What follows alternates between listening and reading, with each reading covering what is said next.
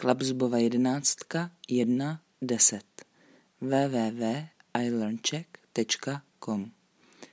Ten týden jim starý Klapzuba dovolil jen lehká cvičení. Hojně je masíroval a v neděli před zápasem mužstvo přestavěl.